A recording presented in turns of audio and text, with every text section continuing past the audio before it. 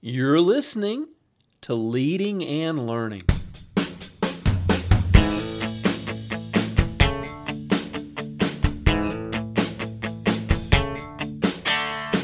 This is the place where we talk about practical leadership, theology, fitness, how to create winning habits, and so much more. My name's David Spell, and I'm a retired police officer, a pastor, a New Testament scholar, and a leadership coach. My goal on Leading and Learning is to help you live your best life. Thanks so much for joining us today. Welcome back to Leading and Learning. This is episode number 387. How can I develop my spiritual gifts? Part 4. Well, we've talked about this list, this passage from 1 Corinthians 12, where we hear about the word of wisdom and the word of knowledge, the gift of faith, the gifts of healing, the working of miracles, prophecy, distinguishing of spirits. And today, we've saved the best for last, the gift of tongues and the interpretation of tongues. Now, easily, this is the most controversial of all the gifts. It's the one that people are scared of, because I constantly hear this question, do I have to speak in tongues? No, you don't have to. Not sure that's the right question, but you don't have to. You don't have to use any of the gifts, but you can. And actually what I've kind of rephrased when people say in our church, because we are a spirit-filled church, but we don't care if you speak in tongues or don't speak in tongues. It's not about that. But instead of saying, do I have to, I think maybe the better question is, can I? Because who wouldn't want to be able to pray directly to God with no interference, the interference of our mind? The enemy has no idea what you're praying. It's spirit to spirit. Let's look at a couple of verses here. Now, we've started off with this verse every week, these two verses. It says, this is 1 Corinthians 12:1. Now, concerning spiritual gifts, brothers, I don't want you to be uninformed. So, if you grew up in a church where they didn't have Operation Spiritual Gifts, then of course you're uninformed. You haven't been around that, and Paul says, I don't want you to be uninformed. And then in 1 Corinthians 14, he says this, pursue love and earnestly desire spiritual gifts, especially that you may prophesy. For one who speaks in a tongue speaks not to men, but to God, for no one understands him, for he utters mysteries in the Spirit. Now listen to what Paul says. This is 1 Corinthians 14:5. I want you all to speak in tongues, but even more to prophesy. Well, why? Why both? Well, he said the person who speaks in a tongue is building himself up, while the person who's prophesying is building up the church. Well, isn't that more important? Well, yes and no. But Jude, that little teeny tiny letter right before Revelation, he says that we should build ourselves up in our most holy faith. How? By praying in the Holy Spirit. Now, some people say that's not talking about tongues, and maybe that's not all it's talking about. But here in 1 Corinthians 14, Paul talks about praying in the Spirit and building ourselves up. And that's what he's talking about in Jude. He says, build yourselves up on your most holy faith, praying in the Holy Spirit. So there's nothing wrong with building ourselves up. And he says there's nothing wrong with that. He says the one who speaks in a tongue builds up himself. Well, don't be afraid of that. Don't be ashamed of that. We should be building ourselves up in the Spirit as well. So Paul's saying here in 1 Corinthians 14, prophecy is important and praying in tongues is important. They're both vitally important. But does everybody have to pray in tongues? Well, again, it's not a thing of have to. It's a thing of can you. When you read Acts, the pattern in Acts is that when people received the filling of the Holy Spirit, they typically manifested spiritual gifts. Well, which spiritual gifts did they manifest? Well, speaking in tongues and prophecy. Those are the two that we see in Acts when people were filled with the Holy Spirit. Does God still do that today? Well, that's another discussion, but as we've said on earlier episodes of this particular episode, earlier parts, is yes, there is a section of the church that doesn't believe that they believe that these gifts have ceased, and if that's you, that's fine. I'm not going to argue with you. But that's not what the Bible says. The Bible doesn't teach that. And so we believe in helping people unlock everything that the Holy Spirit has for them. And that's why these gifts are so important. Isn't it interesting that what we're scared of the most has the power to build us up? We're scared of the gift of tongues. It's terrifying if you've never been around it. It's, oh my God, I don't understand it. But it's given to build you up. And I just wonder if maybe that's why the enemy's attack is to keep people scared and ignorant, to keep them from being built up. Years ago, I was filled with the Holy Spirit. I spoke in tongues, and it was like, okay, yeah, this is cool, whatever. I didn't understand how important this particular gift was until my wife and I moved to West Africa as missionaries. And through a series of circumstances I had, and West Africa is a hotbed for spiritual activity, and I'm not talking about the good kind.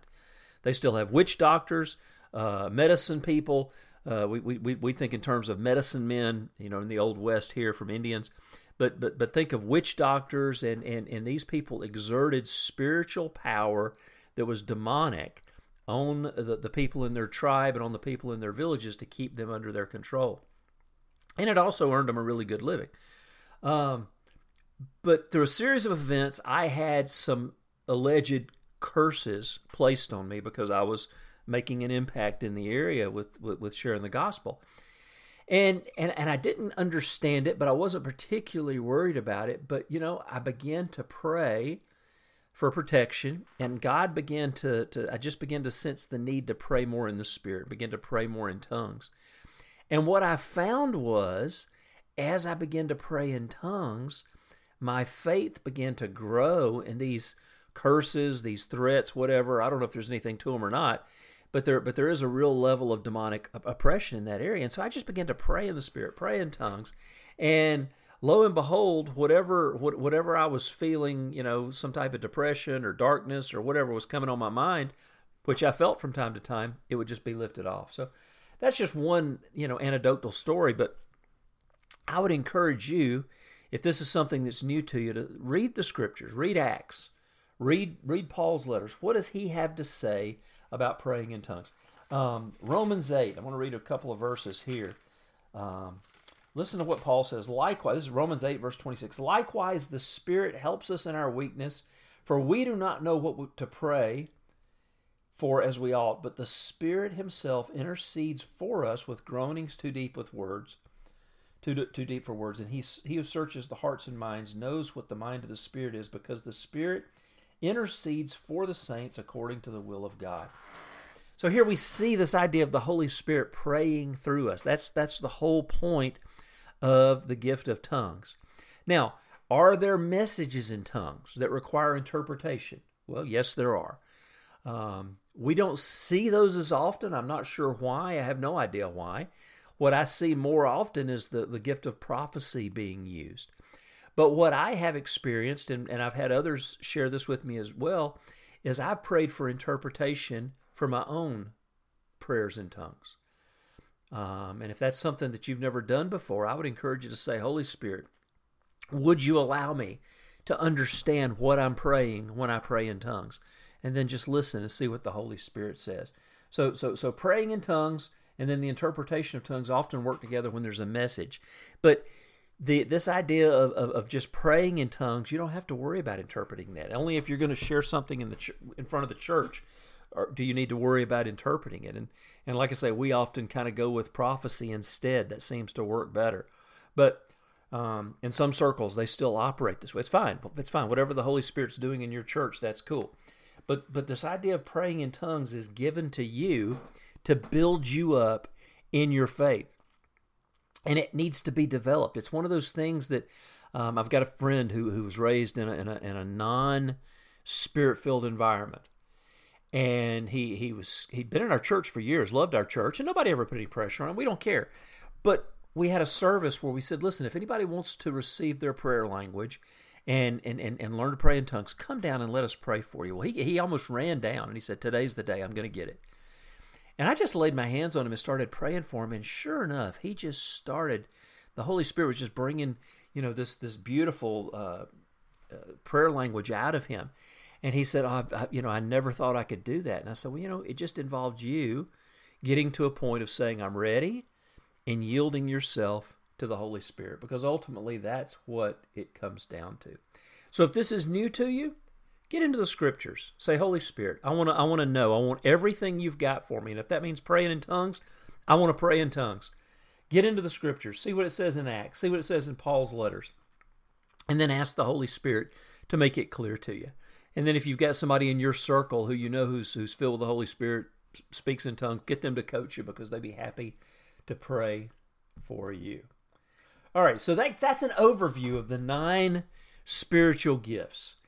Now I want to just kind of give you some ideas. We talked about how often we think of these gifts as something cool that God gives us, almost like a parlor trick, but that's not what they are. They're more like tools than actual presents.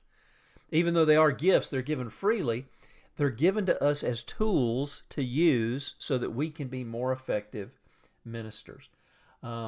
Whether it's praying in tongues throughout my day, when I'm around people, I'm quietly praying. They don't know I'm praying in tongues. But in my mind, I'm praying because I'd like an opportunity to share the gospel with them. Looking for opportunities to share words of wisdom and words of knowledge. Asking God to develop the gift of faith in me.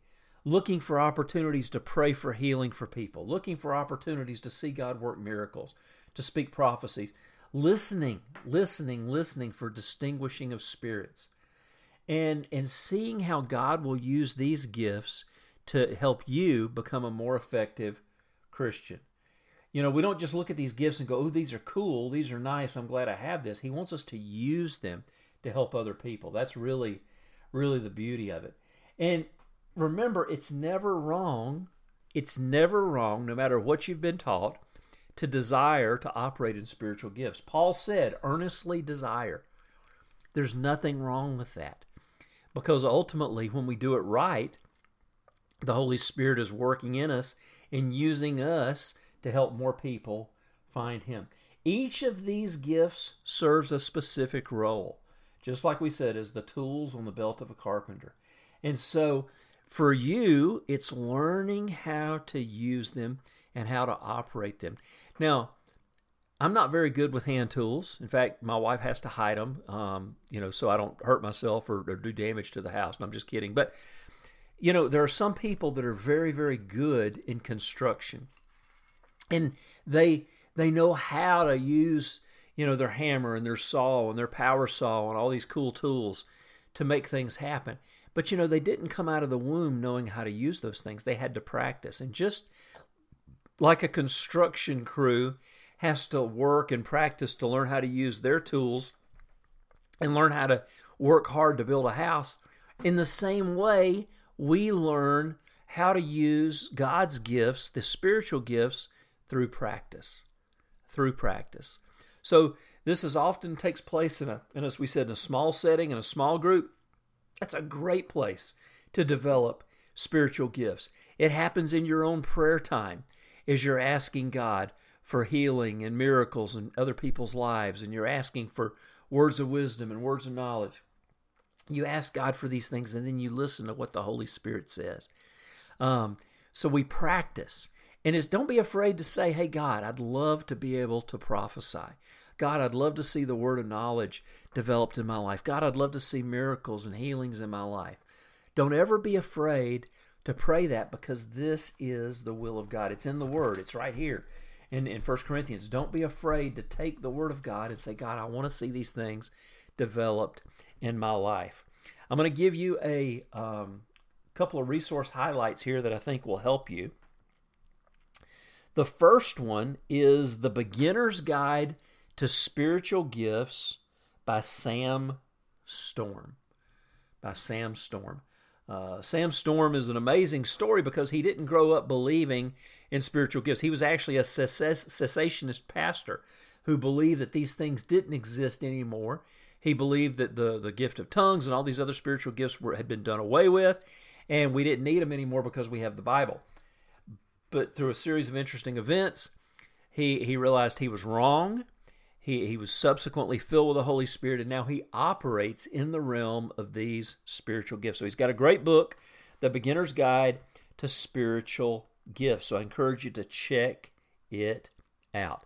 Second resource highlight is my book, Reflections on the Resurrection. This is not about spiritual gifts, but it's about the greatest miracle that ever took place, the resurrection of Jesus from the dead, and why that is so important for you and I. You know, if Jesus didn't rise from the dead, our faith is in vain. And so we talk about that. We talk about, it's an apologetic book in the sense that we look at the different arguments against the resurrection. It's a devotional book because it looks at how the resurrection, what it means to us spiritually, and I think it will be a real help to you. So check out both of these great books, and I know they will be a blessing to you. Well, friends, I hope you've enjoyed this series. If you missed the first 3 parts, go back and check them out. And if you have any questions, by all means, go to davidspell.com, leave me a question or a comment in the comment section so that we can stay in touch. While you're there, drop your email address in so that we can send you our free newsletter, and that way my content will just slide right into your inbox. Well, friends, thanks for being with me. We'll see you next time on Leading and Learning.